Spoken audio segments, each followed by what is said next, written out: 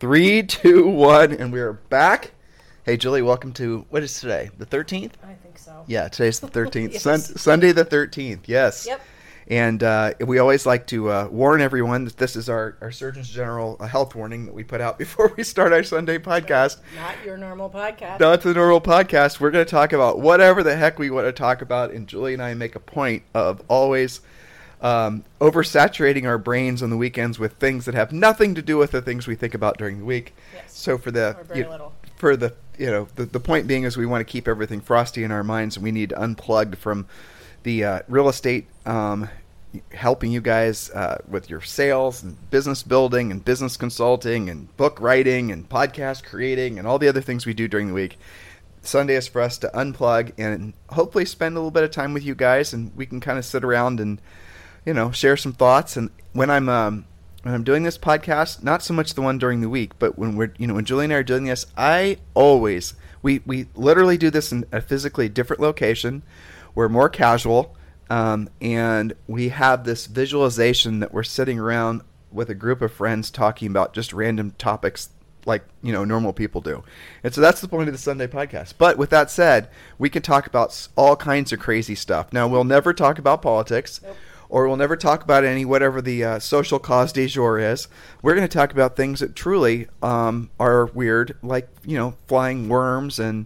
We have quite the menu today. We do. I think. I know, it's crazy. Just work through our thoughts. Well, actually. But to your point, in Think and Grow Rich, Napoleon Hill wrote a chapter called Masterminds, and I think it's different than what people assume that it's about. A lot of people have that on their shelf, but either haven't read it in a long time or didn't quite digest it, because it is kind of a tough read. It was written a long time ago. But what he really meant in that chapter is that you can think about your mastermind. Yeah, I mean, you can have an actual physical mastermind where you go and meet. We did that, in our real estate years. We had an Ohio mastermind with people from Cleveland, Columbus, and well, we did the Howard Brinton thing. We that had was Howard Brinton, before it got too big and political. Yeah, that was a mastermind. That's right. But Napoleon also says you can have a mastermind, with quotes around it, with even people that are just, like him, somebody who maybe is deceased, but you really reflect and honor that person and really appreciate their thoughts. Sometimes that's a relative that you can consider in your mastermind. Sometimes it's a great author or a scientist. And it can certainly be friends, associates of yours. It doesn't have to be this big formalized mastermind group with a whole bunch of rules. It can be kind of like what we're doing right now with all of you guys. Well, yeah, I mean, ultimately, isn't that really, I think, one of the core fundamental reasons why podcasting has become so incredibly popular? I think so. Yeah, I think so, too. It's because it's funny, guys, if you've ever thought about doing a podcast, Julie and I have been doing it for so long, but I still remember having all these fears that we needed to make the podcast more produced. We needed to have someone edit it afterwards. You guys hear that parrot in the background? Mm-hmm. I mean, if this was 5 years ago when we were doing a podcast, trust me, that parrot would be driving me crazy. Yep. Because I'd be all focused on the wrong thing. And, Julie and I will sometimes be interrupted by Zoe or, like I said, Mr. Parrot back there, if you can hear him. We are in Puerto Rico, and there are little green parrots, and there's full-fledged macaws, and the whole thing. It's amazing. Julie and I are living the dream sequence of our life. I think indeed, that's in the Caribbean, and sometimes you guys can hear that. Yeah. So, but that's really at the end of the day, what we discovered was the less formal the podcast is, the more informal the conversation, the more random the conversation. In other words, the more real it is, not just real it feels. Like you'll hear people say real it feels. When I hear that, when they're saying we're going to try to make it feel real, what they're really saying is they're going to try to simulate real versus just having a real honest conversation where you just sort of let opinions fly and all the rest of it.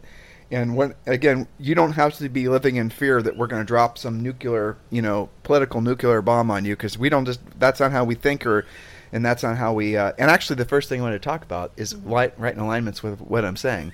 The problem ultimately is if you start talking about all that politicized, everything's politicized, it seems, but then you begin to be triggered, and then you lose control of your emotions, and you lose control of your thoughts, and all of a sudden you're living somebody else's version of what you should be living in your life, because you're all of a sudden carrying their water for them as far as, all these crazy things happen. And one of the first, I was actually writing this down, Julie. I told you a little bit about it this morning. And this is for the sake of one of the podcasts that I hope to do this week. Mm-hmm. Oh, by the way, you gave me a perfect opportunity to do a little pitch. All right. I walked right past it.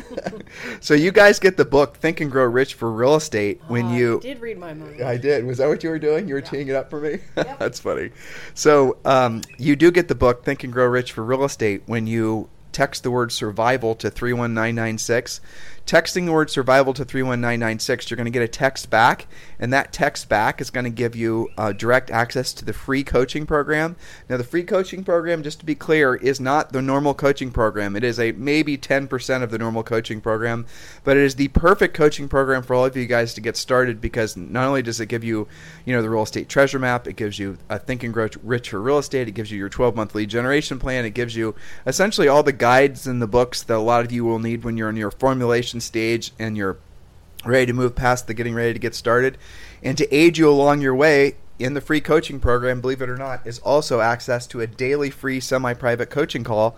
And so all you guys got to do is text the word survival to 31996. Text the word survival to 31996. Yes. So I'm texting. I don't want to. I know he's probably listening to the podcast, so I'm not going to use his name. All okay. Right, fair enough. So I'm texting with somebody who's, I would say, especially in EXP, is very famous, and EXP Realty is very famous, but mostly in the real estate world on a just at scale in the United States, I'd say he's fairly well known too. Okay. And you and I are becoming really, really good friends with him.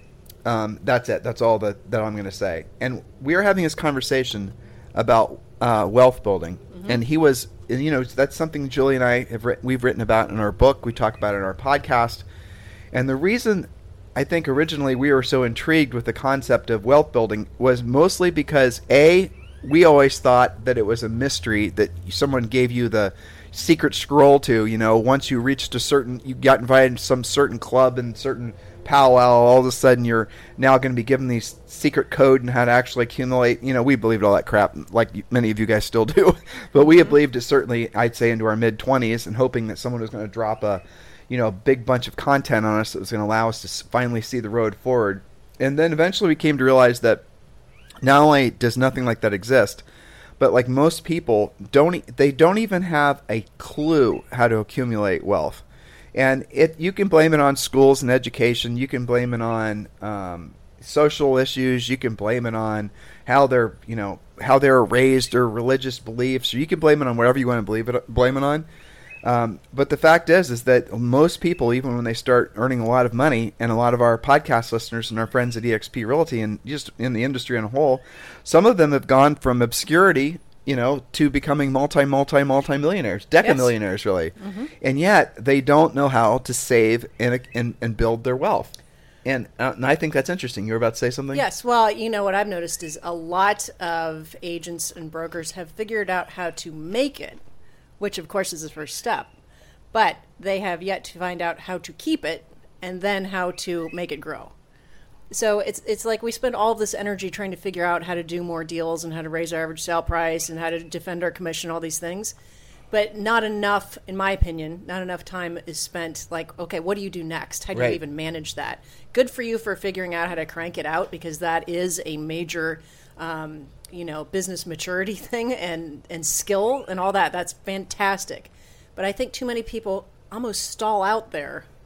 And then they figure I'm just supposed to keep on manufacturing it, money in, money out, money in, money out, and then they have lifestyle creep, and it becomes even harder. Well, in a sales role, which is what real estate is, you're going to have those who generally rise to the top are people that are really good at selling. Right? They have natural skills and abilities, and then when they develop business maturity, to your point, then they start overlaying that with real skills. So maybe they have natural energy and enthusiasm, and then you overlay it with skills and then business systems, and boom, they're going to start. There is a very, very, very clear, frankly easy to follow path to accumulate, or not accumulate, but to generate a lot of revenue through selling real estate. I don't think it's that big of a mystery. It's not. No, it's very systematic. We've had thousands of agents that have passed through our coaching business that have gone from nothing to maybe some cases becoming multi-millionaires. Those aren't parrots; those are some other kind of bird.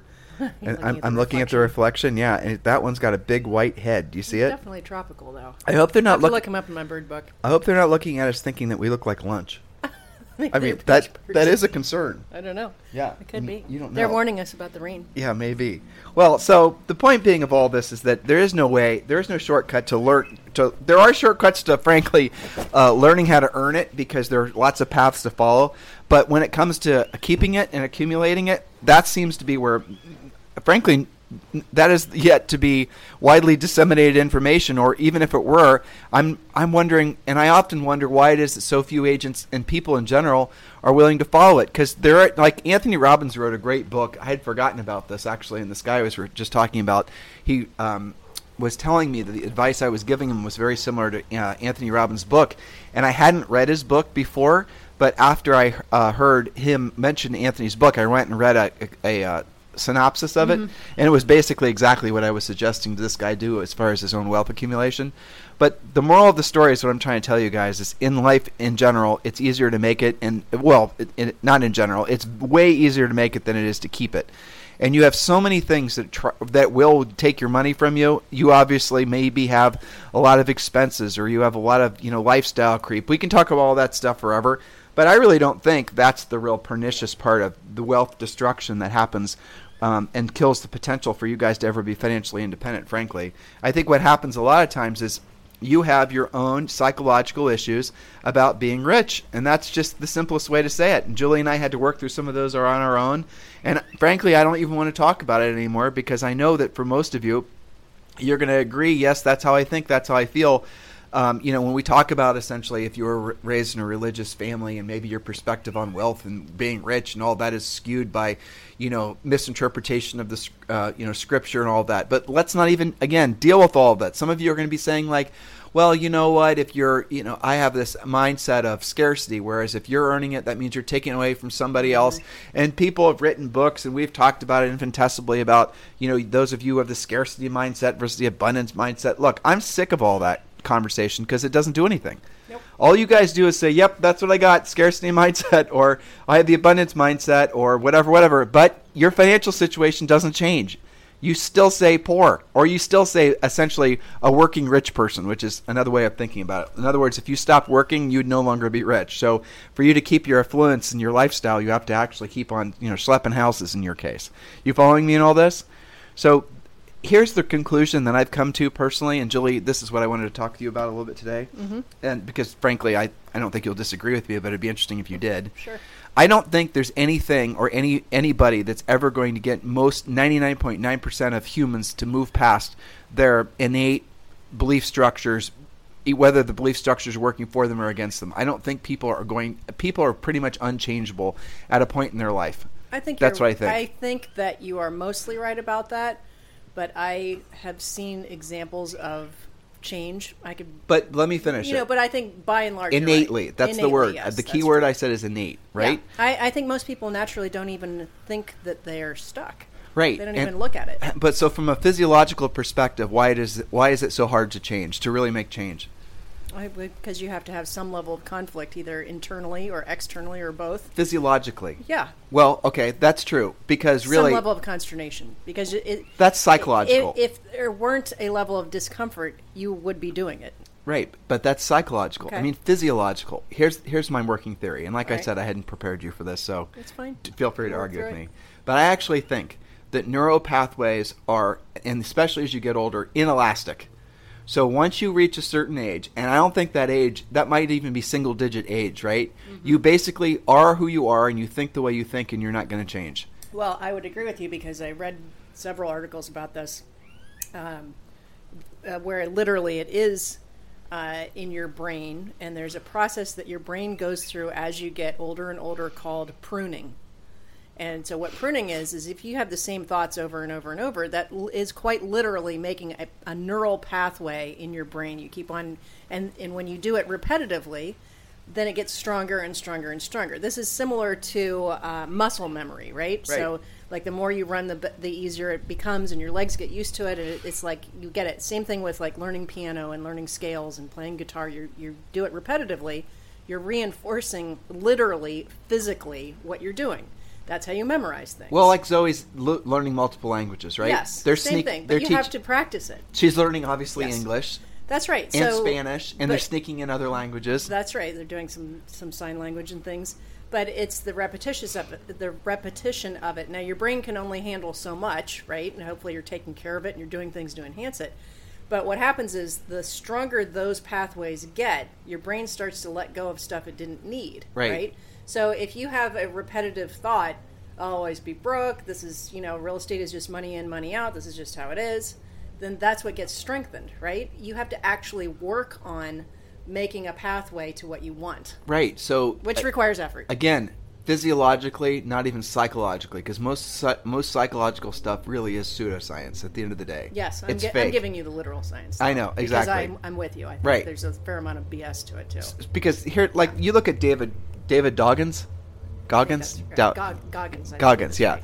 Yeah. If you guys haven't read his book, it's called You Can't Hurt Me. Read the damn book. It's crazy. I think unless you're willing to make that level, and I mean crazy in the best ways, in case he's listening, I don't want him to fly down to Puerto Rico and kick my ass. So, David, for the record, love you, brother. So, anyway. Crazy good. Crazy bad. Crazy. Anyway, so, unless you're willing to put your body through, and your mind through, those levels of torture, really, unless you're willing to do what he did to become the person he became, I really don't think, and this is just from coaching agents and just people in general, just think about it this, I don't think you can ever change. That's what I think. No, fundamentally, I don't think people are ever going to change. And I know this is, Tim, you're a coach, you're supposed to be motivational. Yeah. I'm getting there, people, trust me. Hold the line, I'll get there, trust me. We're circling back. So most people will never, ever really do anything. Are you that different than you were when you were 15 or 16 or 12? Are you that different? I have to think about that. I'm not. I know I'm not. No, I've known you since you were 16. 16, so no, and I'm definitely not. No, I mean the core beliefs, core values, core habits are all basically the same. But behavioral patterns, right? I would say that's probably right. So the whatever I was born with software-wise, it basically has changed and it's ebbed and exploded. It's what you do with it, though. Right. I mean, how you manage certain, I have to manage certain, I have a tendency towards being overly analytical about certain things. I didn't know any of that when I was, say, 15. So, but did I lose being analytical? No, I still am. It's just the knowledge that you gain in your education about what to do about how you're programmed can change. So, right. Yeah, we're saying the same thing, basically. Yeah, okay, so coaching and what we do for a living seems in conflict with what my belief is about change. I would disagree with you about that. Okay, but I would too, and that's where we're going. Okay. See how we're sharing the wavelength? Hey, can you go get your... Yeah. Okay, so so I started out by telling you guys about this conversation I was having with a guy that Julie and I are, I can tell we're going to become very close with him and his family. And he's a wealthy person, but he's going to become a rich person. The difference is basically rich is where you have tens of millions, if not hundreds of millions of dollars. And right now he has single-digit millions of dollars. And again, I know some of you guys are thinking, Tim, what the hell? I would love to have $100 or $1,000 or $100,000. But the thinking I'm trying to share with you, the techniques and the tactics that I'm sharing with him are what Julie and I did and what we have learned from the culmination of 1 billion coaching calls. Okay, so here's the point. Now, you guys are saying, Tim, obviously he knows what the hell he's doing. He's already got millions of dollars. He doesn't actually know how to keep the money he's earning. He's spending it all. He is literally spending it all. He's spending it on essentially misappropriation of how he's spending his money. And I'm not talking personally either. I'm talking business-wise. He's not spending it. Frankly, his tax situation is out of control. His business overhead is out of control. The decisions he's making pertaining to how he thinks about money, he has an absolute, really, I don't know how to describe it other than a discorrelative belief structure around money, and to the point where he says he doesn't care about it, I don't like it, I'm not comfortable with it, I've never been comfortable with it. Those are the types of things that he says. So why has he been able to accumulate? Is because, frankly, he is with EXP and he makes a lot of money from his revenue share. Well, he figured out the first part, which is how to make it. Exactly. But he hasn't yet figured out how to keep it because he doesn't know. He thinks he has to change his thinking about how he thinks about money. And he's basically our age, so the probability of him ever changing the way he thinks about money is about 0. Sure. And so ultimately, and I think this is where you were going in your head, ultimately, he won't change the way he thinks about money. He'll always have a perverse relationship with money and how he thinks about money. He'll always have a relationship with money which will probably result in him never keeping it just because he doesn't really, it's this strange cycle that many people, especially in real estate, go through. Feast and famine, boom and bust. It's the cycle. Right. And they believe it's normal. Well, they do. And then it's a habit. Right. And then you get caught in the echo chamber of exactly what you just said. The normalization. It's a Warren Buffett quote I'll never forget. It's so awesome. I mean, what does Warren Buffett say that's not worth repeating? Very few things. But he said, Americans love to celebrate the comeback story. The guy or the gal that built a big business, had millions of dollars, lost it all, and then built it back up again. Yeah. He said, I like to celebrate the person that built it, kept it, and built it to a higher level. Right. Not the person that basically had to essentially, ruin his life or her life and then essentially recreate it again. But isn't that interesting? So how many of us have followed patterns throughout our lives where we think that's actually what we're supposed to do? That there's some sort of innate struggle that has to happen that's more than necessary for you to ever be rich where your money works for you and you no longer work for your money. And so this is where this conversation went with him yesterday and the day before. And we're talking about all these things, and we're talking about, like, I don't see myself this way or the other way or this way. So he couldn't visualize what it would mean to essentially be worth tens of millions of dollars, if not hundreds of millions of dollars. He couldn't visualize what it meant to basically have, he thought the fundamental issue that he had with regards to his money, and though I didn't even bother, turning over this rock because there would have just been a deep well of other rocks we'd have to dig out before we got to anything, so I didn't even bring it up. But he obviously had a bad alignment with his belief structure about what money truly is. And so let's start there. What is money? All money is, at the end of the day, whether you got it for, digging a ditch for somebody, or whether you got it because you sold a house for somebody, whether you got it because you worked in a company and the company you worked for had an IPO and you made a ton of money. All money is, it's a direct, hopefully you guys cannot hear that. That's horrible. Can't go away. Can't go away. Oh, wow. That's loud. Anyway, they probably can't hear it, so it's just torturing us. It sounds weird to them. Yeah. Yeah. But I don't even remember. What was the it? definition of money. What is All right, money so the for? money. Thank you, Julie. You're welcome. Do you think we'll ever have independent brains? I think we have a Not shared anymore. brain. No. Not anymore, right? Yeah. I know we're physiologically. Yeah, see, I can't even finish my sentence. Thank you. Exactly. Whatever. Yes. So what was I saying again? What is the definition of money? What's the point of it? I know, I was kidding. So money, the amount of money you have is a direct correlation or mirroring of the number of people that you helped. That's it. Yep.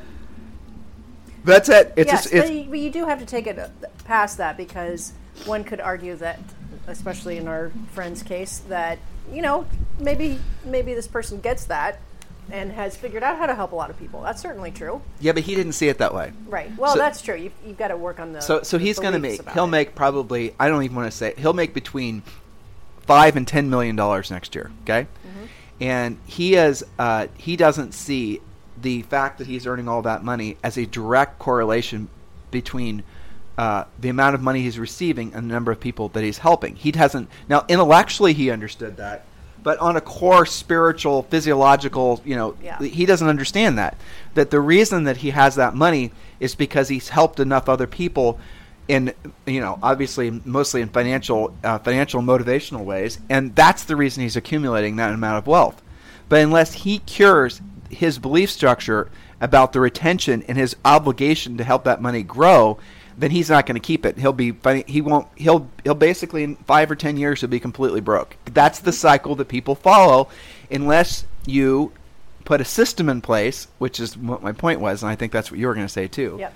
That directly, intercedes with your faulty thinking. And so the mistake he was making, and many of us make in life, and this is if you're looking for a hack, I'm about to give you one, is thinking that you can and should change your thinking.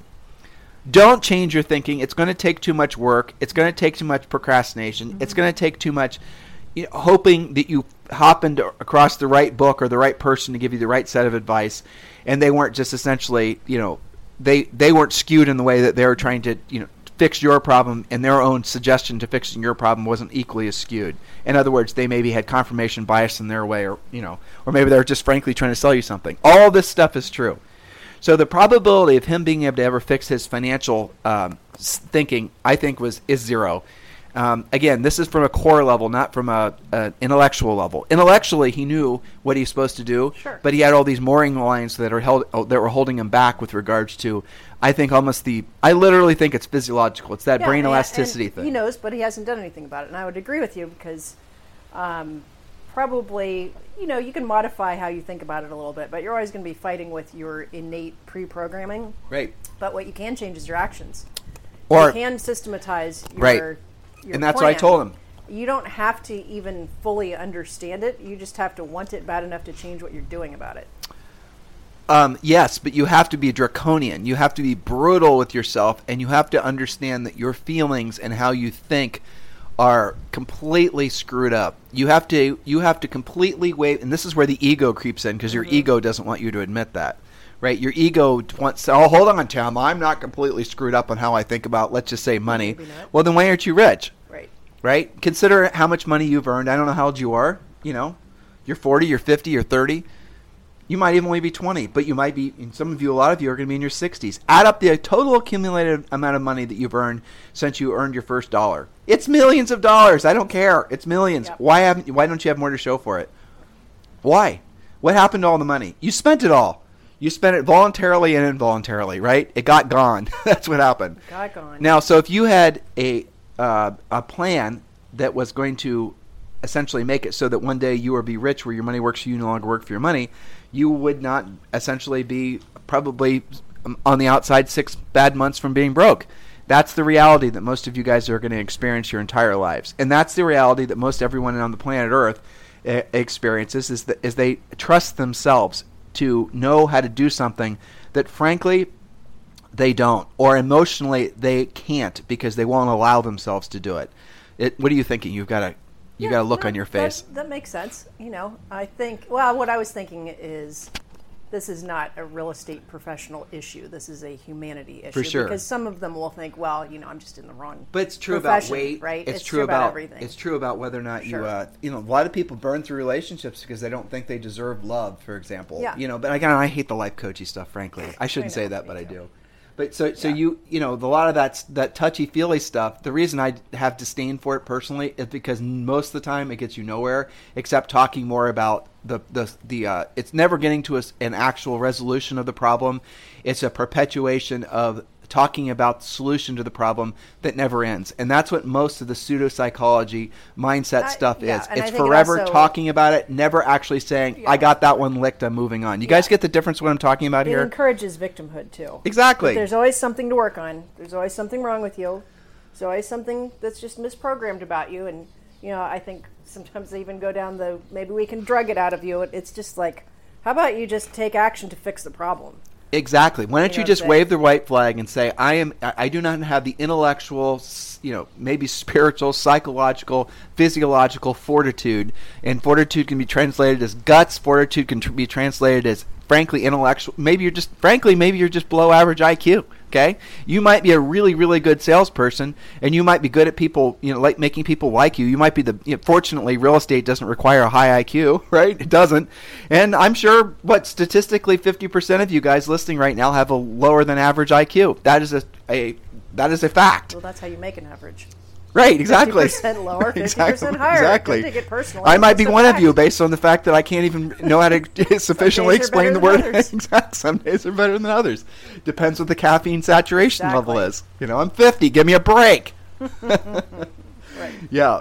But so ultimately, the only thing you can do is the fallback always is, and have you noticed this, my dear, is that people like to go down the feelings path. And when anyone ever starts talking to you about your feelings and emotions, 100% of the time, whatever's at the end of that rainbow or the end of that conversation is manipulation. Now, manipulation innately is not a bad thing. I manipulate Zoe every single day to try to, do various things that are good for her.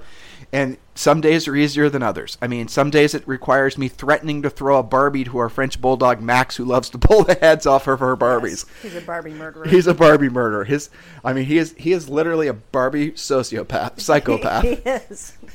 But she's also learning to negotiate back. Yes, she's learning, and so yes, that's manipulation, right? And it's okay to be manipulated, but you got to manipulate yourself. This is where this all goes. You actually have to overtly manipulate yourself, and you cannot trust that you're smart enough. You cannot trust that you know enough. You cannot trust that you have enough innate mental horsepower to think through things. You have just got to wave the white flag. And chances are, if you listen to this podcast, if you're being really honest with yourself, you have gotten to the point in your life where you're maybe good at, maybe if you're lucky, 2 or 3 things. And guess what? The friend I was referring to, he's probably really good at 2 or 3 things. And he's not, and I've had other people. I had someone last week, podcast listener. Again, long history of being successful, multiple brokerages. This guy was 59. He has basically has listened to our show for a long time, told me he started out listening and he didn't like me because he didn't like what I was saying, but he still listened, probably because he thought Julie was cute. Who knows? So anyway, he listened, and he bought our book. And anyway, so I'm having this conversation with him. And on the surface, this guy seems like a multimillionaire. He's in, a very ritzy part of the country. I know he's a podcast listener, so I don't want to make him think I'm talking about confidential conversation, so I won't. But he has had multiple real estate offices with a very, fancy real estate brand, but he has not accumulated any money. And he's come to the realization that his real estate brokerages aren't worth anything, because they're not. They're worth nothing. Real estate brokerages are worth nothing. And, his margins were less than 3%, all these normal problems that Julie and I talk about. Being a broker, bottom line, just makes you a broker. And he wanted to talk with me about essentially fixing the way he thought about money. Okay? That's what the premise of the conversation was. And I told him, I said, nobody's going to fix the way you think about money. It is what it is. It's similar to, I'm 5'9", right? I weigh 160 pounds. It's similar to if I decided that I wanted to somehow be an NBA basketball player. I'm, legally blind to my right eye. So it's similar to if at 50 years old, legally blind to my right eye, and if I decide I want to become a fighter pilot. I mean, these things are just not going to happen. Well, right? Remember last week we talked about SMART goals have to be realistic and attainable. Right. So fail on that one. Yeah. Well, right? but the thing. But you have to accept that this is how it is and work within your own parameters. Exactly. And you have to accept you have limitations. All of us do. Some of us have, I imagine an Albert Einstein was good at probably, a hell of a lot more than 3 things, I'm guessing. Yeah. But probably not more than 5 or 6. But you can't have Da Vinci. You don't have a huge list. Elon Musk. That guy is just straight up annoying. That's right. I know. He is. He's sort of like, you don't hear from him for 6 months, and then all of a sudden he comes out and it says, I've discovered something, or I've created something. God, I read about something this morning that he's freaking, evidently he was, he distracts people by digging a tunnel and, under LA or whatever, and I just wanted to dig a tunnel. Or he comes out with a new pickup truck, and then all of a sudden you realize he's been, building. He's also working on the vaccine with, he's partnered with a bunch of companies to be able to, I don't know if it was 3D print some part of it. Oh, yeah, that's what I read. It's like, what the hell? I can't even explain it, but it's like, okay, well, that's what he's been up to. And then I think, I suck. I barely got anything done today. Right? It's like, how can this be? Yeah. But then I remind myself, he is one of the first deca-trillionaires or something. I forget exactly. It's a lot of zeros. Because figuring all this stuff out, which he obviously has, he's not gives him freedom. He's not a trillionaire. He's worth, what was it? 70 billion or something. But you're thinking it's enough. Apple's the first multi-trillion-dollar company, and Jeff Bezos is now the world's richest man. Yeah. Well, he's on that list. Yeah. Well, all right. My point being that he's got the freedom to dabble in such things, which are pretty incredible. Yeah. So if you're successful in real estate, chances are, you're going to be somebody who likes people, maybe likes real estate, maybe doesn't matter really, but you're good with people. You enjoy that interaction. You enjoy selling. Maybe you have a competitive streak. So there's certain innate things that you will, if you rise to the top, you're going to have those qualities, or at least you're going to have to find those qualities within you and try to develop them. But I'm telling you right now, if you have none of those qualities, if you're not energetic, enthusiastic, if you don't like people, if you don't like real estate, if you don't like selling, if you don't like all these things, you're probably going to fail. There's too many things going against you, and you need to find something that's more suited to the person that you are. And don't think you're a failure just because this might not be the right fit for you. There's just a fact, right? So along those lines, it's the emotions of life that ultimately gives you the greatest levels of fulfillment, but also gives you the greatest ultimate betrayal in your life. And let me explain. Do you know where I'm going with that? Probably. Go ahead. Well, so if I were to trust my emotions about money when we were in our early 20s, and we've been married for 29 years and 2 days. In 2 days, we'll have been married for 29 years. So in my early 20s, with my, essentially no knowledge about money, and yes, Julie and I have, I thought about this. What? Do you realize that since the first year in real estate, since we started selling real estate, our first year in real estate, we earned over $300,000. And do you realize, and I don't know if you've ever thought about this, but we never earned less since in over 3 decades. I do remind myself of that sometimes. Isn't that amazing? Yes. I mean, so we obviously made a decision that was a good fit for us, right? And a lot of these guys are going to do the same thing. For sure. And $300,000 back when you and I were in our early 20s was a crap ton of money. Absolutely. But it's still a crap ton of money. Absolutely. Yeah. Yes. I mean, so that's just kind of funny to think about. I know. Yeah. I mean, and we sold over 100 houses. Yeah, that's right. We sold over 100 houses, and yes, you did the math right, listeners. The average commission was $3,000. Most of the houses we were selling were like $100,000. And I remember a lot of them were less than $3,000 too. And a lot of we were buying houses back then too, and those houses now, get this, the houses that we were buying and selling, that we're selling for what was our first house? What did we pay for it? The first one we bought, $71,575. And that house now is probably worth $220,000, $230,000. Yeah, that's insane. It is insane. That makes no sense. And it's like 3 square feet. I think the garage was bigger than the house. Well, that's the reason we bought it. Great garage. I know. Okay, so it is amazing, though. So again, if I were to essentially say, and this is what most people do, they don't know anything about money. They don't ever think to start saving and accumulating it. They don't know how to do it. They don't read books about it. They're not intellectually curious about it. Nobody that they come across is intellectually curious about it or gives them any really good advice. Maybe they come across a financial planner or somebody who coins themselves a financial planner, and they end up buying some bullshit securities because that financial planner was somebody that was making commission and saw you as obviously a financial dummy, and they thought, well, I'll sell you into something that an annuity, or I'm going to sell you into a whole life insurance policy. They're going to sell you into things that pay, or they're going to sell you into a structure where they get 3% of your portfolio value, whether it goes up or goes down, and you think, well, this is normal, this is what I'm supposed to do, and you turn the key on that door and you walk away and you just hope and pray everything works out, right? And then maybe you throw money into it occasionally, maybe you don't, and you did end up where most other people end up, which basically, a couple decades down the road, never having really accomplishing your financial goals. Why does that happen? Because ultimately, you essentially did not take the time to really understand that there are fundamentals in which you can follow to be successful in life. There's, like Julie and I were talking about, and we are going to loop all these things in, I promise you, listeners. We talk about sometimes, like, people don't like, we're coming up on the holidays, right? And people have this weird reaction to Merry Christmas in parts of the country. Ugh.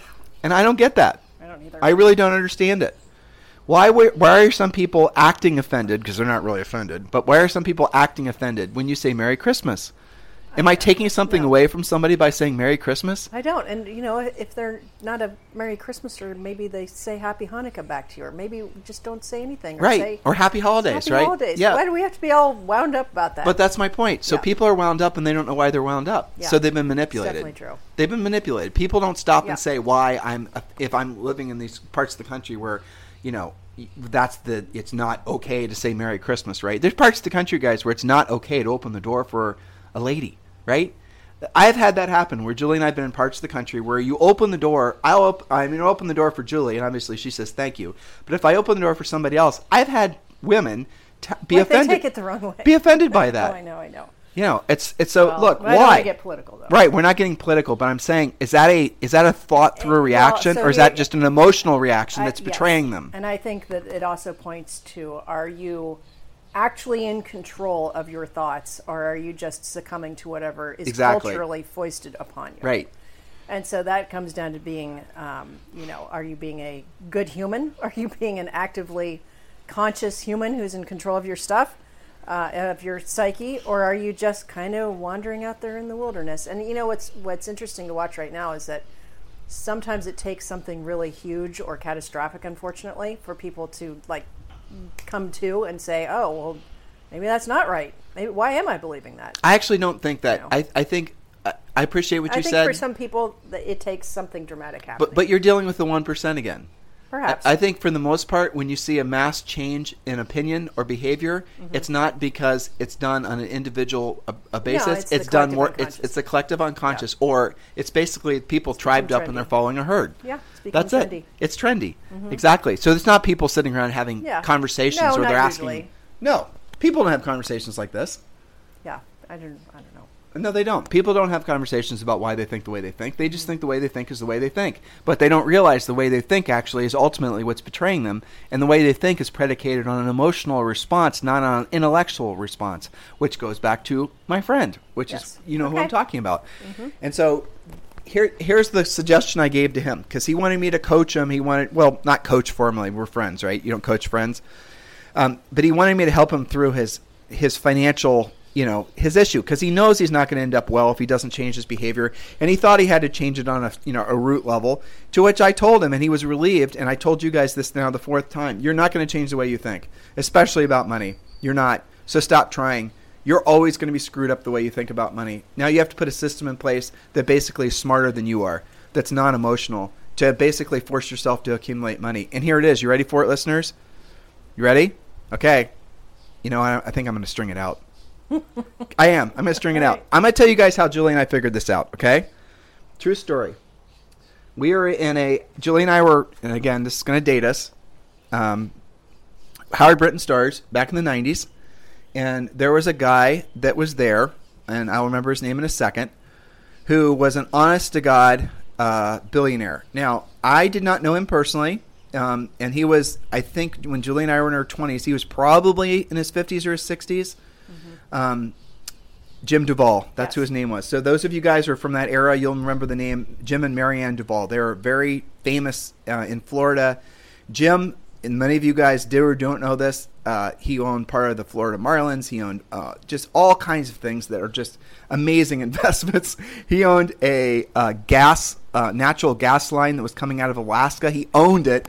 How cool is that? Talk about a prime piece of real estate. Was he the one that owned all the walnut trees? Yeah, he owned walnut trees. He told me once he owned a huge forest of walnut trees, and that he just bought randomly as an investment. And he bought in Canada, and he just this ridiculous, huge, thousands, if not tens of thousands of acres. But he said when he was telling me that when walnut veneer started to become trendy again, really dark veneer, he said people would go in there and steal his walnut trees. So he had to go and put a security around his huge walnut forest in the form of like alarms on these trees. So way up in the trees, there would be the alarms. And if these trees sensed the tree being, vibrated in a certain way, I don't know. I didn't get into them. I'm only guessing, but you guys get what I'm saying. So him and his wife had come from essentially the same sort of financial obscurity that Julie and I did. No money, no real reason to believe that there'd ever be any wealth accumulation. Didn't inherit it. Poor for life, basically. Yeah. That was the the caste that we were in. Middle class for life, basically. And he was the same. And he was telling me. So let me go back to the Howard thing. So I'm on this panel, and we're in front of this. I don't know how many people were in the room. Probably wasn't 1,000. It was hundreds. And we were talking about a similar topic to what we're talking about now on this podcast, which is wealth accumulation. So I'm sitting on this panel, and I remember some of the other stars that were up there. That's what Howard called us, Howard stars, right? You are hand-selected from the real estate industry as being some sort of real standout in the industry. And as a Howard star, you were, basically it was, at the time, it was about the highest, I think it was the highest honor in real estate, really. I think it was. It was the coolest party to go to, that's for sure. Definitely. Met the really fun people. Yep, still friends with a lot of them today. Yeah, and famous names you guys know. Diana Kokoska, Sean Kokoska, Tony DeCello, all the Keller Williams people. They're all, circulating in the Howard ranks. So that's, that's where a lot of this, anyway, I won't digress, but the history of essentially what you guys are experiencing now in real estate, a lot of those, the teams and the branding and all these things, they were all started during that era at the Howard Brinton events. That's where all those ideas really took hold. So we were mostly listening, rarely participating because we didn't really have much to say, but we were mostly listening and learning at these private masterminds. And then Howard would do, I think, 2 or 3 of these conventions every year, and they were star retreats, or no, they were whatever they were conventions, right? And then he'd have the stars run it. And so we're in this room, and I'm on this panel, and there's 4 or 5 other stars that are up there. We're on stage, and we're answering questions about wealth accumulation. And the stars that were sitting next to me, they're all like, there was 2 mics up there, and like I said, there were maybe 5 of us, maybe 4. And the stars were all, they're all, I remember they're sitting to the left of me. They're sitting to the right of me. They're all basically fighting for the microphone because they like the attention. I mean, there's no other way to say it.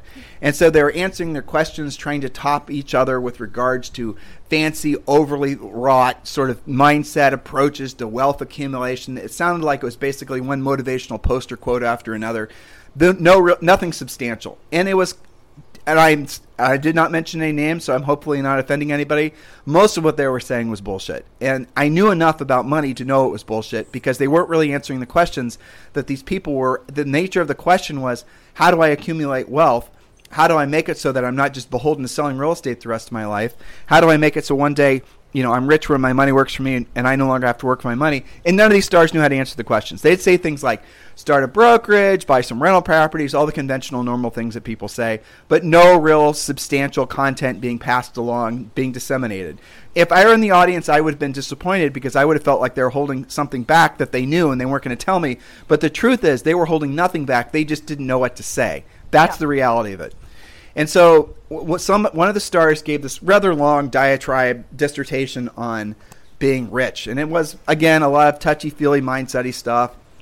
And then I hadn't said anything the whole time. It was the last question. And then Jim Duvall had walked into the room maybe 5 or 10 minutes before. And Jim always stood out because Jim he looked like a cowboy, basically, without the cowboy hat. He didn't dress nice particularly. He wore jeans. He wore a plaid shirt. He looked just like a guy from Indiana. Yeah. He looked like a guy from Indiana, and that's what he was. Mm-hmm. So Jim's in the back of the room, and Jim then grabs a mic, and that's where the questions were coming from, the people in the audience. And then he asked this question. He said, "What is rich?" And now remember, these stars had been basically beating each other over the head with these microphones to try to, one-up themselves with regards to basically their fancy quips, to try to, out-impress people with their, Zen-like understanding of money. I mean, that's in essence what was going on, a lot of bullshit, And it was kind of an idea fest. I was there. It was. And, very random stuff. Very random, right? Not, and the reason is because, again, they didn't know how to do it. They weren't doing it, so how did they know what to say? Sure. And so he asked that question, and at the end of it, no one else is grabbing a mic. Nobody wanted to answer Jim Duvall, and I didn't know it was Jim Duvall until afterwards. The other stars all knew who it was, and they knew this guy was famous for basically embarrassing people who are, as he said, tall hat, no cattle. And he's the one I learned that phrase from. So he would wait for someone to say something dumb and step in it, and then he would basically, in a very passive but direct way, point out the fact that what the person just said was bullshit. And he would do it in really 1 or 2 line quips. Eloquently, but effectively. And so when he was in that room, and then he asked that question, none of these stars wanted to answer the question. They all knew he was setting them up, and he was. Because he had listened to enough of their bullshit that I'm sure he was like running to cut through it for the sake of the people in the audience. He wasn't trying to draw attention to himself. He was not a big ego guy. He just basically, in his mind, I just, in retrospect, could sense that he had enough, right? He's going to have to, there had to be at least one little, as Howard used to say, pearl that came out of that, 2-hour-long thing talking about wealth that was actionable. And so he asked the question, what is rich? All these Howard stars basically turned white as a sheet. No one wanted to grab the mic. I remember sitting there, looking straight out in the audience, just waiting for this whole session to be over so I could go off and do something else. And then I remember looking down this little table at these other people, and they're all like, nobody's grabbing for the mic. And you have to just see in your mind how comical that experience was, because it really was. So I grabbed the mic because, it was weird. Again, I didn't know who it was. And I simply said this: rich is where your money works for you, and you no longer have to work for your money. That's all. That's all I said. I didn't add to it. I didn't subtract from it. That was it. Meeting was over. People clapped. And then normally after those sessions, you get mobbed on the stage from people in the audience. They just want to ask you personal questions, or, believe it or not, they'll ask for autographs and crazy stuff like that. But so before the mob formed and came up on this little stage we were on, it's more of a large podium. The other Howard stars, they started saying to me, Tim, that was an amazing answer. Do you know who that I was? remember that. Tim, I can't believe you said that. That was so brilliant. I go like, what? What's the big deal? And then they said, Tim, that was Jim Duvall who asked that question. Okay, all right. So And you're like, who? no, I kind of knew who he was because we had heard his name before, but I don't think we'd ever met him. people were fearful of him. Yeah. Because he was the absolute, bullshit detector. I could tell you guys so many funny stories about him and his wife going to those events, and he would just kind of walk around and he would just look for people that were full of shit, and he would just drop a truth bomb on them, watch to see how they reacted, watch to see them struggling to form the new neural pathways, then walk away. You could tell he was entertaining himself, I'm sure. But so that happened. Now, I didn't see Jim again from that event. And then one day, not too long after the event, it was maybe a couple months, truthfully, I get this random call from Jim Duvall. He just calls me out of the blue. He got my phone number from Amy Stair, who ran Howard's business, and he just called me out of the blue. And I had a very short conversation.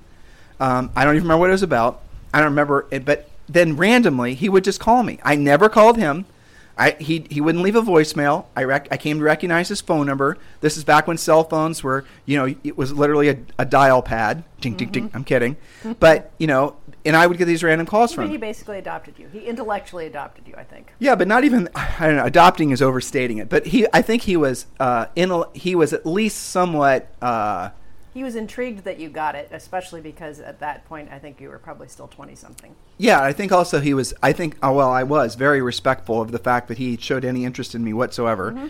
And I was going to cherish whatever moments he was going to give me. So hopefully I could, pick from the knowledge tree, because clearly this guy, unlike all of our peers, was not full shit. Right. So that was the attraction that I had to him, yeah. And so I remember asking him, and I like to ask him simple questions because, again, I'm probably, I'm average at best intellectually. At least that's what I tell myself. So I like to ask him simple questions because those simple questions then would help me. Basically, I knew that they'd help they'd be in the formulation of building financial building blocks. So I asked him a very basic question. And this was, at this time, Julie and I had been in real estate for maybe, 2 years, and we'd already earned in commissions well over $1 million. And I know, and I was looking at how much money we'd earned, and I can still remember it actually, and how much money we'd accumulated through investing and through real estate, and it was disproportionate. In other words, the amount of money that we were earning, in my mind, in my little rudimentary 20-something-year-old mind, we should be farther down the wealth-building road than we were, and so I knew I was doing something wrong. And accountants and financial planners and all these people, I had quickly come to realize absolutely knew nothing about wealth accumulation. They were there. An accountant is not there to make you rich. He's there to help you file your taxes. Most financial planners are not there to make you rich. They're there to basically get you to believe that they're going to make you someday financially comfortable, some distance off in the future, when hopefully you're alive enough to appreciate and enjoy it, which, there you go. And they're going to charge you 2 or 3% just to basically look at your money in an account and send you statements. And then when you call them, they're going to tell you all these, intellectually smart sounding things. And because you're financially stupid, you're not going to know whether or not they're lying to you or just telling you something to placate you, to get you to put in your annual $25,000 or $50,000. Does this all sound familiar to you guys? Okay, so that's what I'd quickly come to realize. And so I asked Jim, I said, Jim, how did you and Marianne become as wealthy as you were? Because it was well known that he was a billionaire. This was back when a billionaire was a rare thing, right? And so he told me that what he started to do with his wife is they'd been married, when they were young too, and they had a bunch of kids, the whole thing. As he said, he was peeling off, as simple as this is, 10% of every dollar that they earned, and they lived a very modest lifestyle. They never lived, as people from the Midwest will be familiar with this term, high on the hog, right? Something my dad used to say, and something Jim also said. He never lived high on the hog. And that being that, he was eating a lot of hooves for a long time. But what he was doing is he was able to keep his personal burn rate low. And he was able then to save cash. And then he was able to buy assets with the money he saved. And over time, the asset accumulation started to compound. He and his wife bought and sold farmland. And I told you about some of the other things he told me about. Just crazy things. Other things he mentioned to me, which you'd think, well, how the hell did you even get that? I remember actually asking him how he got the financial opportunities that he did. And I said, do you go looking for them? He said, no. He said, when you have money, the opportunities come looking for you. It's funny how you remember all. Oh, I remember exactly. Because they're such pearls, as as Howard would say. Well, where do you know, freaking hear this? I know, Nowhere. especially when you're sub 30 and like barely into your career. Yeah, we were like 24, 25, to me, 26. That was the real estate gods intervening. Yeah. Keeping us on the right path. But see, there's nothing in my financial DNA or my anything that would have basically prepared Julie and I to, well, yes, maybe earn a lot of money because that's we chose the right career. There's that, and we're the right, everything the gifts that God gave us, I think coincided and worked perfectly inside real estate. I think that's kind of obviously true, and a lot of you guys are experiencing that yourselves or will experience it. But nothing in our combined, backgrounds, in nothing from our upbringing would have ever in a billion years led to us accumulating, frankly, the amount of wealth that we've accumulated over the past 29 years. Nothing. Had it not been people like Jim intervening with us. So what did I learn? 10%. Mm-hmm. Okay, what did I learn? Have a low burn rate. And a lot of you guys have been listening to us. You bought Harris Rules, our book. Your coaching clients. This is where all these these thoughts came from. Seems like common sense, doesn't it? It is because it is common sense. So after you essentially start earning more, you then try not to increase your overhead. And that's the mistake most of you guys make. You have lifestyle creep, as Julie says. Lifestyle creep eats away at your potential investment money. And the next thing you know, you're earning, some cases, hundreds of thousands, some cases, millions of dollars per year. But because you've never done what Jim said and told us to do, and that's what we did, is save the money off the top, because you never have done that. Maybe you've heard of it, but you've never done it. You never will accumulate it, because that's the only way to freaking do it. It is. Honest to God, people. That's it. I cannot even name, maybe there's 2 or 3 coaching clients or people we've known who have ever saved it any other way. Yeah, you have to force yourself to do it. Right. One is your client, Rob, because he came from a different place. Okay. One was a coaching client we had who inherited a big commercial brokerage from her mom. Well, we've had a lot of coaching clients that are very wealthy. But compared to the total number of people that have coaching calls, hundreds of thousands of them. It's 1%. I would say 1% has saved or gotten ahead or moved the needle any other way other than the forced minimum standard of 10%. Right. Including us. Right, that's right. And so what Julie, when I passed this information along to her, when we'd get a commission check, and we lived in a state with a lot of freaking taxes in Ohio, and she would take that commission check after we, got paid.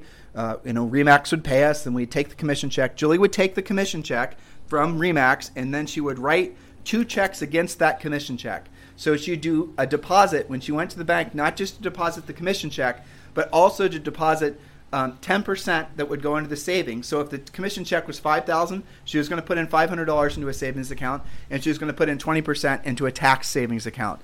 That's what she did every time she deposited checks. Now, yes, we could have done it electronically, but we didn't trust ourselves to do it electronically because we knew we were financial idiots, and we knew that we'd be more inclined to spend the money. So we had to do it so that we had a literal system. And she would write 3 checks. And many of you guys who've been with us for a long time, you do the same thing. Because, guys, guess what? That really does work. Now, moving forward, if you keep your lifestyle, if you avoid lifestyle creep, then you're going to be in the position to basically purchase more assets, and those assets then eventually will make you single-digit millionaires, multimillionaires, decamillionaires, and you can go on up from there. So, going back to the guy I was telling you guys about, as Julie said, he got his financial house in order to the point where he's now accumulating. He's earning a lot of money, but he's not saving the amount of money, and he's following the same behavioral patterns that he did before. And again, I'm not going to talk out of church here, but it didn't end well for him, as it doesn't for most people in real estate who earn a lot of money. Most people in real estate who earn a lot of money will end up not paying taxes, will end up not saving it, and will end up broke. And because, again, they're not disciplined enough, because they think they trust themselves. They think their feeling tells them, their emotions tell them that they're going to be able to do it. Or, as my dad used to say, some big eagle's going to fly over one day and, drop a big wad of cash on you. It never works out that way. So you've got to develop, and this is all in our book, Harris Rules, by the way. And you can get it on Barnes & Noble. You can get it on any bookstore. You can get it on Amazon. You can get it at, Target. You can get it at Walmart. It's for sale everywhere. It's becoming one of the fastest selling and best selling real estate books for real estate agents of all time. So we're told. So there it is. Go get the book. You have to put a plan in place. You have to not trust yourself You have to not trust your emotions. You have to assume that you're going to always have a screwed up relationship with money. You will. You have to put a system in place that's going to force you to save it, that's going to force it to compound for you. And if you do those things, you will eventually, essentially the system that you put in place will eventually be able to outpace your stupid. In other words, it's going to accumulate enough money that you'll have enough money that your lack of sophistication, financial sophistication, or willingness to even develop the financial sophistication will be outpaced by the amount of wealth you have. In other words, you'd have to make a lot of really dumb mistakes to blow through your money, right? Yes, and I love those coaching calls. Yeah. When our clients say, I have never had this kind of savings before. Right. And it's because, 2 years ago, begrudgingly, it was so painful to put away that 10% in the beginning, right? And then, maybe 6 months later, they started 15% once they got used to it and they had the habit. And they started actually watching their money instead of just rolling the dice that something would be done. You'd have that extra closing that would be your savings, I love those coaching calls because they're just so, I guess on some level, my ego loves it because they're so appreciative of something that we, got Yeah, them you to feel like do. you're making a contribution. Yeah, You're in absolutely. alignment. So that's probably okay. But I just love it when they're like, you're not going to believe this. It's pretty awesome. Yeah, so look, if you're not rich now at your point, you're probably never going to be unless you put something that's absolutely draconian in place. With consistency. It's With not just when you consistency. feel like you Right. can do it. I remember going to the bank, especially the first times we started doing that, and particularly when our commissions were averaging, $3,000-ish. Zoe. Yes. It was painful because it made us more aware. We couldn't spend as much on lifestyle. Or stupid crap for the business that we probably should Exactly. Which probably, truthfully, Yeah. even when the advent of all this Mickey Mouse bullshit that you guys do for buying leads and all that stuff all started to churn up. And then when Julie and I were selling real estate in the 90s, and because we were disciplined to our wealth accumulation plan, that literally was our mission. We wanted to be rich where our money worked for us, and we no longer worked for our money. And we wanted to do it by the time we were 40, and we did. We had accumulated enough passive income sources, but actually, if you want to know the full truth, I wasn't 40. I was 40 in 6 months. But Julie had done it because she's a year younger than me before she was 40. Lucky me. So lucky her, she did it. But had we not been absolutely brutal with ourselves, now, there was a cost to it. And I don't want to, there was. We didn't live in as fancy as a house as we could. We didn't go on lots of fancy vacations until we could easily afford to pay cash. We didn't do a lot of the things that you guys will borrow money to do, and you have normalized being something that you feel is an entitlement, right? So we didn't do a lot of those things for decades, but it worked, and we accomplished our goal. We did. And now we're living at the Ritz-Carlton in Puerto Rico. But it's not that simple, okay? The reality of it is there are ways for you guys to accumulate money now that had – I just think back and I can't even formulate words around when I'm trying to – my emotions are overtaking me because when I think about the opportunity that is EXP revenue share, frankly, and I think about how our lives, Julie, would have been different had we had that when, Jim Duvall asked me that question – he would have said, what is rich? And I'll tell you what I would have said. I said it was the blessings of EXP revenue share. Probably what Julie dropped her mic. Sorry. It's probably what How are you doing this? because I was you're trying to dropping. fix this, actually. Well, then stop. Sorry. Go ahead. Keep talking. Yeah. Where's the mic? It's right there. Okay. Got it. I can fix it. Right there. Just keep talking. See what I'm dealing with, people? I was trying to untangle us, and it backfired on me. See what I'm dealing with?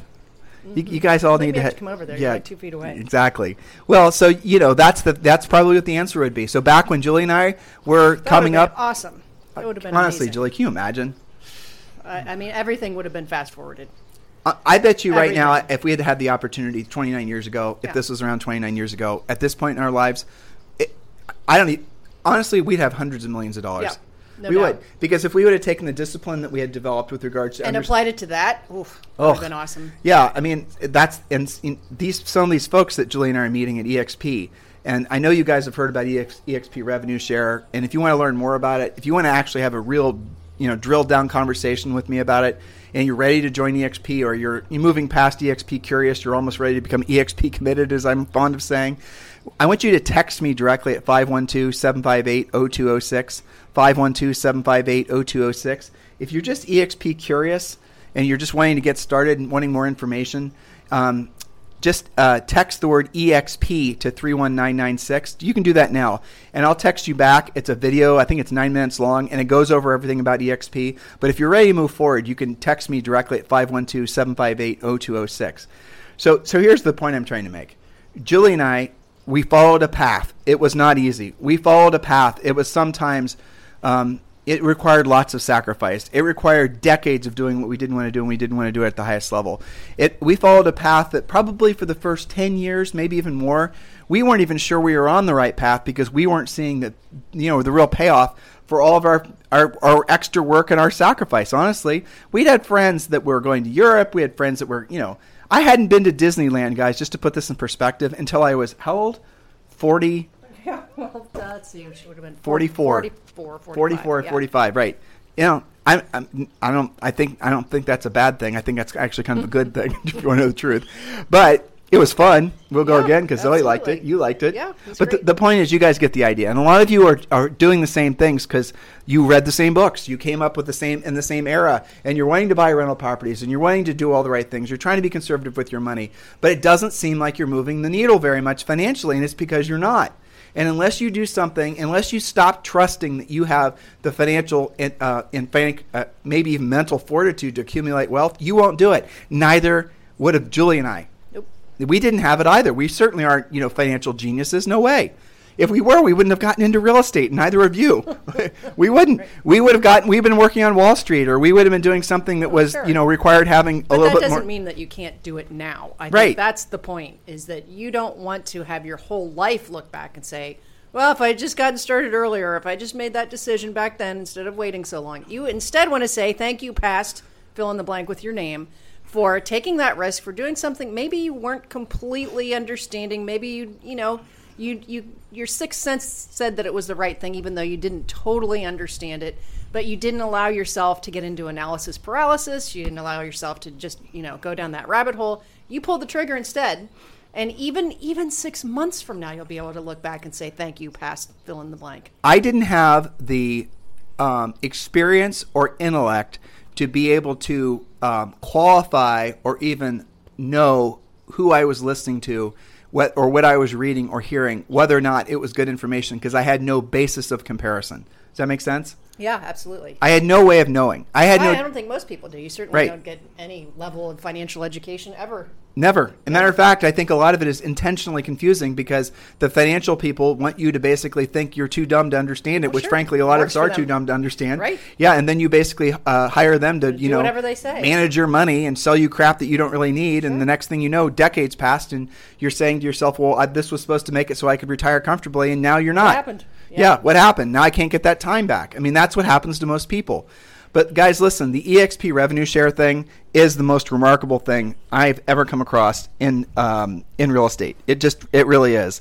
The opportunity for you to, frankly, just doing your normal real estate practices, doing what you normally do, and just having an occasional conversation with somebody joining you at EXP, the financial ramifications of that are profound. The gentleman I was referring to, he's with EXP. A lot of these other people, I know, Julie and I know quite a few people that have started with EXP. And I know these numbers sometimes intimidate you, but these are straight up truth. I'm not making income statements. I'm just saying generalized conversations. Julie and I know dozens of people at EXP who just less than 5 years ago, 2 or 3 years ago, were essentially they're journeymen. They're selling houses. They were successful. Most of them weren't that successful. They got into EXP. They probably got into EXP too early. Right now probably is the right time. Maybe 2 years ago, 3 years ago was maybe too early. But they got in. They did it. They made the decision. None of these guys were household names. They weren't rock stars. They're just, a few of them were rock stars for the most part, names you don't even know. But they're accumulating, in some cases, tens of thousands of dollars per month. Other cases, hundreds of thousands of dollars per month from revenue share. It's real. I've seen the numbers. This is really happening in real estate. And so here's where, I heard this too, and I didn't believe it. And I told this story before, and I don't mind, filleting myself. Julie and I were exposed to EXP probably back in 2008 or 2009, and we shot it down. Our egos weren't ready to hear what it had to offer. And back then it only had 300 people. Now EXP's got 33,000 people. They're going to have over, agents. They're going to have over 40,000 agents probably by the end of this year. And if the growth continues, which I'm sure it's going to, over 100,000 agents by the end of 2021, and on and on and on. And they're opening in different countries. Like I said, this is absolutely the right time to consider EXP. But the situation that Glenn Sanford created for real estate agents will go down in history as being the single most important thing ever created since, frankly, the 6% commission and the co-op, probably, right? Yeah, that counts. Yeah, that counts. Since ever. And since people started thinking, hiring real estate people and paying them 6%. I don't know who created that, but that was a good day in real estate history, right? I just picture a bunch of, old fat men and sitting around a boardroom and hammering out, should it be 4% or 8%? Yeah. Oh, it's 6%. Good, done. That's what commission is, right? I mean, how'd that happen, right? I don't know. But since then, and since there was, in the United States at least, there's a co-op where buyer agents can get a portion of the commission, part of the transaction. That doesn't work that way in other parts of the world. Since then, and you can say, well, RE/MAX was a big evolutionary thing, and it probably was. And Keller Williams, all those things are true. Nothing is as significant as EXP. There are no comparisons, and the reason is because it's built for agents, and that's not BS. It's actually built for agents. It's built for agents in every single thing that they do. And I had a conversation yesterday with an agent, and I'm trying to remember. She's in Oregon. And actually, I'll use her name because I know she wouldn't mind. Becky, right? It is Becky, yes.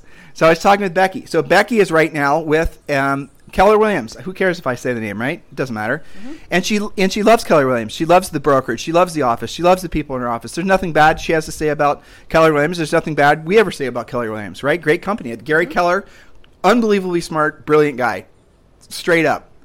No buts, no ands, no commas. Just that's a fact. Now, she's moving to EXP. She's joining Julie and I's EXP team, which I'm inviting you guys to do as well.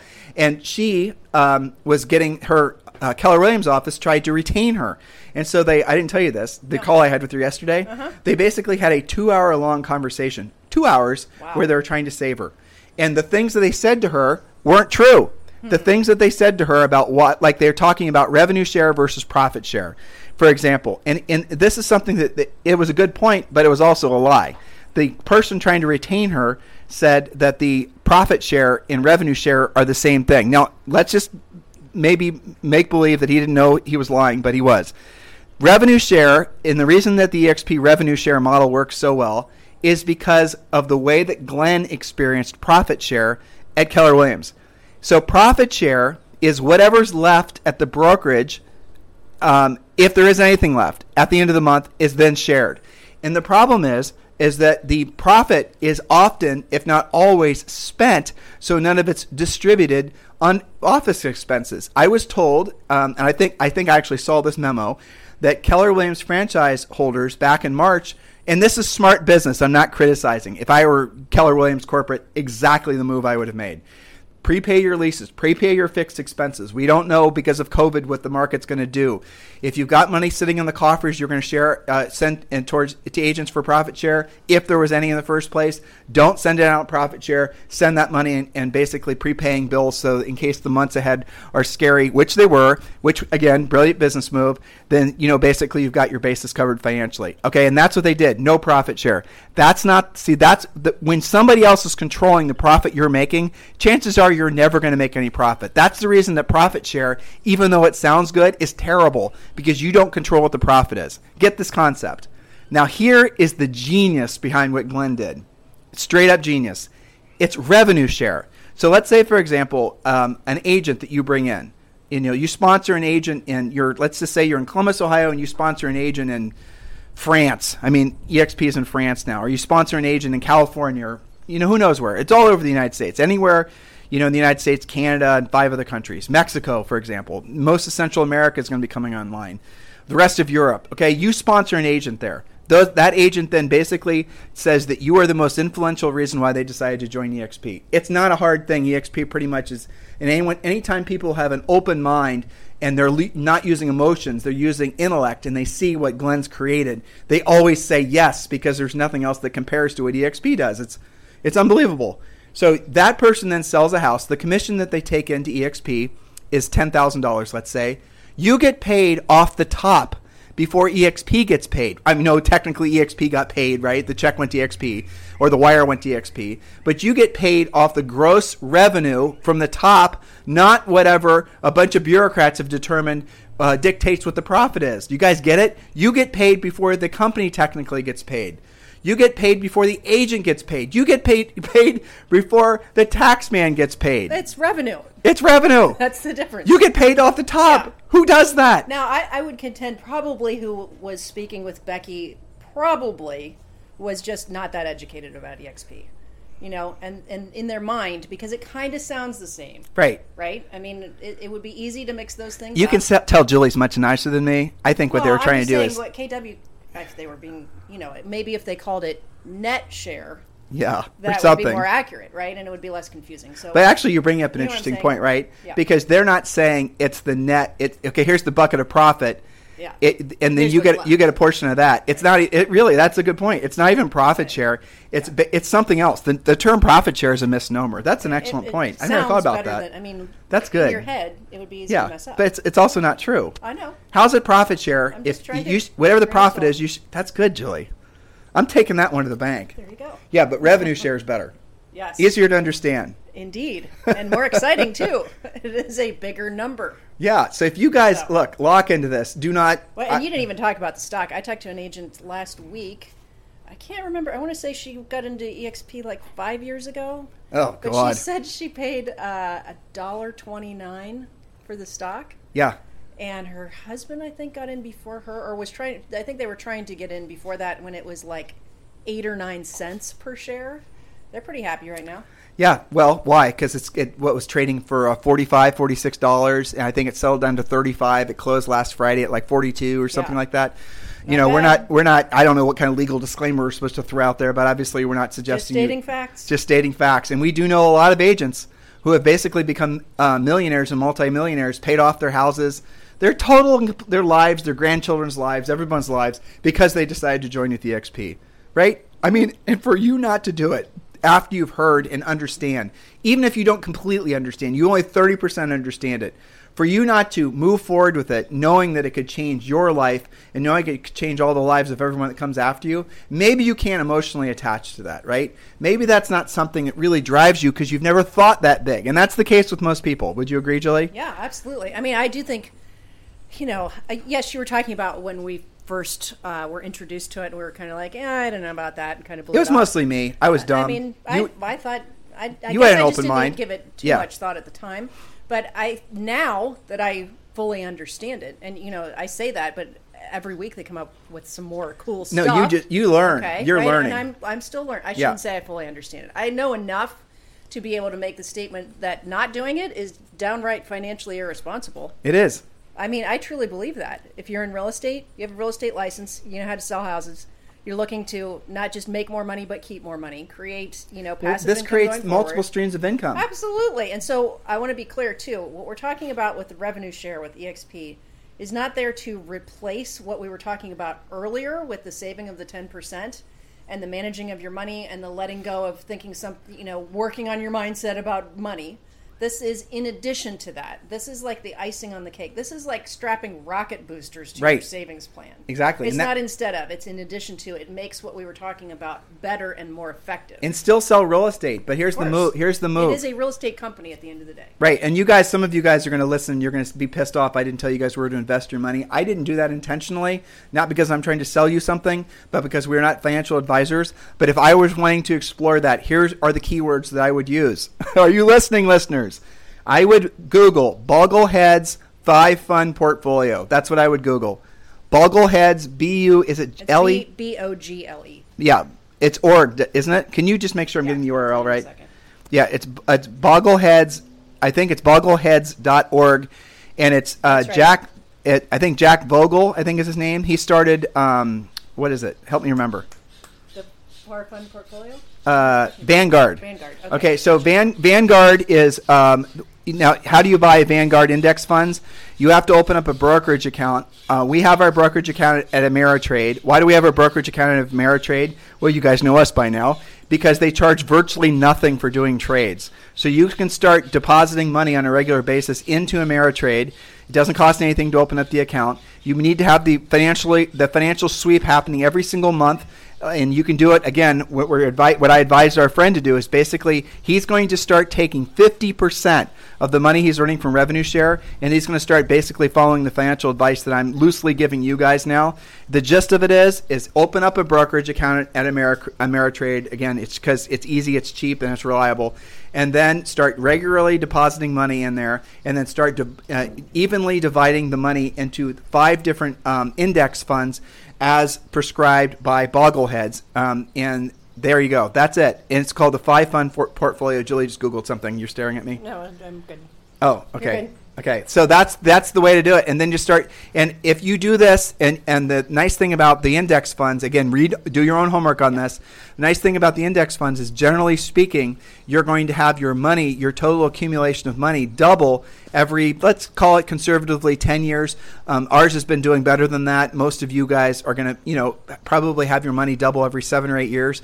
So in the next 12 months, let's say, you deposit, $100,000. Well, 7 or 8 years from now, that's going to be worth $200,000. Well, Tim, that's not enough to really retire on. No, but if you start doing that every single year, that money accumulating in the index funds is going to actually equal something substantial. Now, you do that with the profit you're making maybe from selling real estate or from your revenue share from EXP. EXP revenue share is going to compound monthly. The money I'm talking about that you invest in the stock market compounds annually. The difference between annual compounding and monthly compounding, you guys have to Google that to understand. It's substantial. So you create multiple streams of income, and with the profit from the multiple streams of income, that you then reinvest that money into following a prescription that I just gave you or something very close to it, you will accumulate more money by accident just because you did not get in the way than you can possibly imagine. And with that money, if you're confused after you're a multimillionaire what to do with it, if you're really baffled by it, you don't know what to do, you're in spiritual upheaval, you feel bad about having, being worth all these millions of dollars, I am a good friend to all of you. You can just give it to Julie and I. Consider it a charitable donation. I will take it. Look, I will be more than happy to have you give all the money to us, and I'll thank you, and I'll probably send you a thank you card. Exactly. Just to make you feel okay about it. Yeah, but what's funny when we talk about this? It's a revelation for me to close a emotional loop. And that's what really this feels like to me, an emotional loop that you and I started when we first got married, trying to figure out sort of, the plan for us to be where we wanted to be financially. I mean, Julie and I do not want to be beholden to a geographic location. Zoe is homeschooled. We want to live in different parts of the world, do our podcast from Zimbabwe. Why the hell not? Be on the back of an elephant and wherever you can do that. Trying to imagine doing a podcast on the back of an elephant. We would totally do that. Yeah. Well, Zoe would. Zoe would. You wouldn't. No, I would do that. You would. Yeah. Okay, we're in the back of an elephant right now. Sure. Doing a podcast. I'm good with that. I'm thinking you're scared of flies. I'm seeing you batting at things, going crazy. Well, that's true. I didn't need bug spray. That's exactly true. Industrial strength, Yeah. Agent Orange, For old sure. school shit. Mm-hmm. Maybe elephants can do that for you. I don't know. No, maybe you'll be riding around the back of an elephant in a capsule. Yes, I could have a tent. A tent. There you go, with an air conditioner. Well, more argument to, keep accumulating wealth so you can just slap a tent on top of an elephant if you feel like So, it. listeners, you getting the vibe that Julie and I are never going to Zimbabwe? Yeah. Our podcast may have peaked.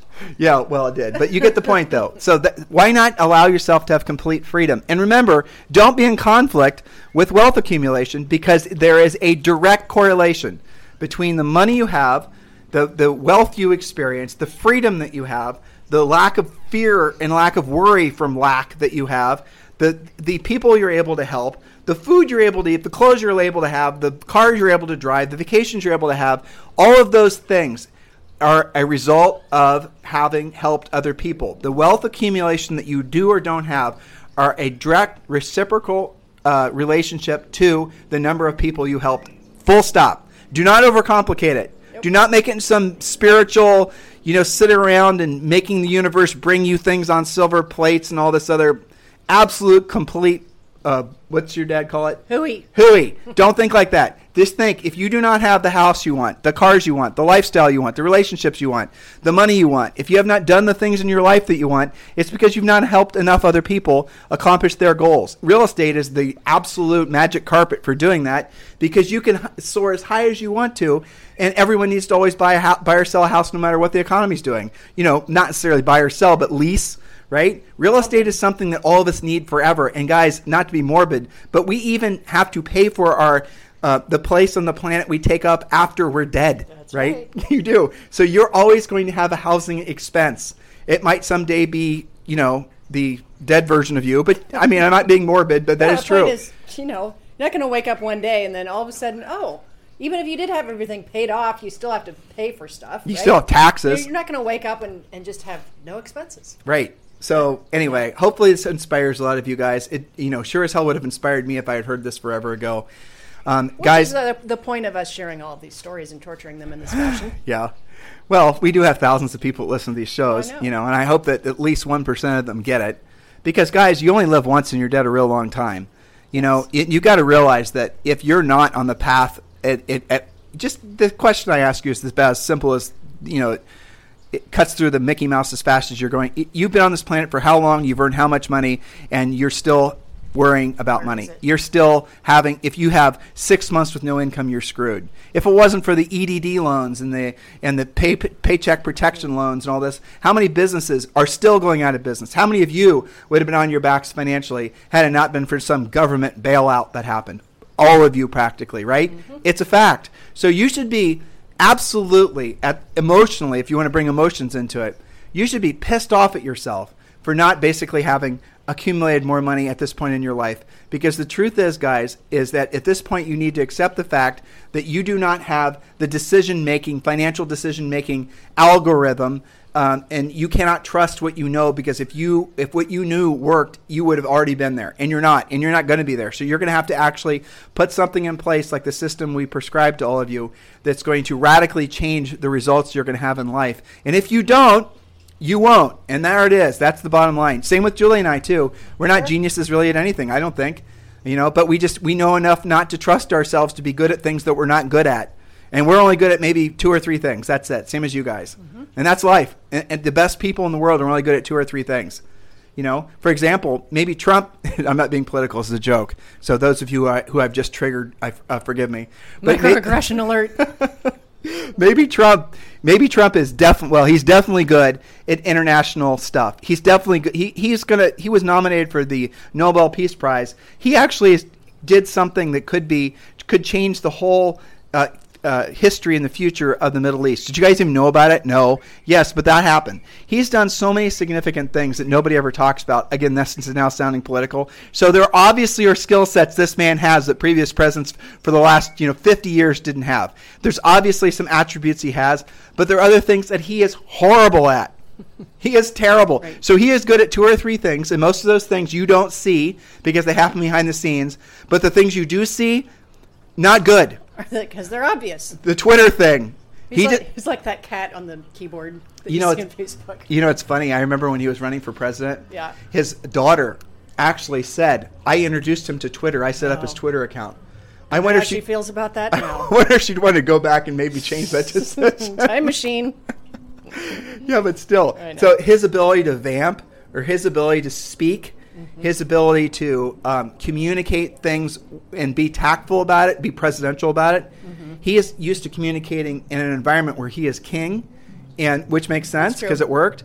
And in a political environment, he can be king when the doors are closed. Yeah. But when he's out in front of his Twitter, he needs to be a little bit more tactful. But has he created some opportunities and some things that other presidents couldn't even have mentally imagined? Absolutely. Because, again, he had has a unique skill set, because the 2 or 3 things that he's really good at, he's perhaps better at it than any president we've ever had. How crazy is that? But the things that he's bad at, he is so far unhinged that, about some of the things that he says. At least he has enthusiasm about what he's bad at. He takes I know, but the whole thing as far as he could. But isn't it hilarious? I know it is. The juggling. But it's true, and I think that also touches on, the other consternation is that you have to have this balanced approach and be good at everything in life. No.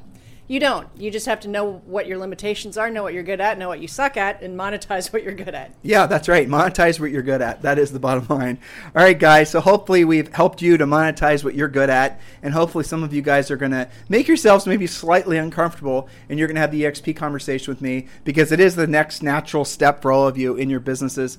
I never intend for these conversations on Sunday to spin around and talk about EXP, but they always do. And the reason they always do is because I always think to myself, are Julie and I is being effective with the words that we're choosing right now and the things that we're saying so that we can actually be of service to you guys and help you.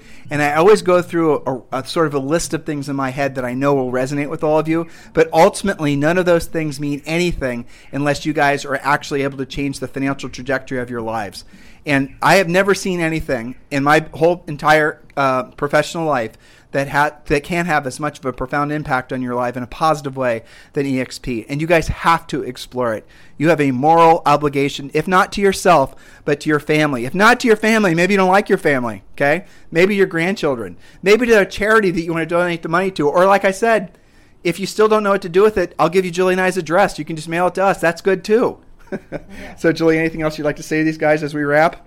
Well, I mean, even if you don't feel absolutely confident, as most people don't, in your financial decisions and your brokerage decisions, doesn't matter. You still have to make a decision. You have to hang it somewhere. You might as well do it where you have the most benefits to you. Even if you're not, 110% versed on it. You probably weren't when you joined wherever you are now. Right? Exactly. So, make hay while the sun shines. This is all true fourth quarter. You got to keep on cranking it out. But also make wise, mature business decisions. And if you need help, we've given you lots of different ways that you can get help. So, don't be complacent is my parting thought on this Sunday. And just to keep things lighter, I caught Zoe reading, what was it, How to Play Hide and Seek Like a Navy SEAL. She did. You bought that book. I know, but she was reading it this morning, which is why she came up with her hiding elaborate. She has the all-time best hiding place now, taken away from me from having the last best one. But just so you know, the first chapter is camouflage. So I'm not sure what she's been doing while we've been on this podcast, but I bet she's created some camouflage for the next round. Oh, my gosh, she's hilarious. So. Anyway, guys, listen, do the smart thing. Even if you're not completely ready, text me, 512-758-0206. Let's have the EXP conversation. Let's create let's co-create a financial plan, a business plan, a life plan for you that's going to make it so that a year from now, maybe you guys choose to come visit us down here in the Ritz-Carlton in Puerto Rico, or maybe you guys can come live here with us. That's great too. That's the other thing. It's so many of our friends from EXP are moving down here. It's wonderful, isn't it? We have some new neighbors. I know. It's crazy. It's almost like we're having this big, goofy, dysfunctional family of EXP people. Yeah, it's the island. Come to the island. I had one of them ask me a funny question. What's that? They asked, so what do you guys do? What's your typical schedule? And it involved a lot of going to the ocean and having fun. Yeah. And then they were fearful, they were going to somehow be not want to work as hard anymore. And, how's that going to work? And I said, well, you just basically work smarter where you condense your work time into, say, for example, the morning. Or you work on the beach. Or you work on the beach. The phone works on the beach. Exactly. All right. Well, listen, guys, think big and then act bigger. That's the takeaway from today. Yeah. If you need me, 512-758-0206, 512-758-0206. In the meantime, you guys have a fantastic day. We'll talk with you on the show tomorrow. This podcast is a part of the C-Suite Radio Network. For more top business podcasts, visit c-suiteradio.com.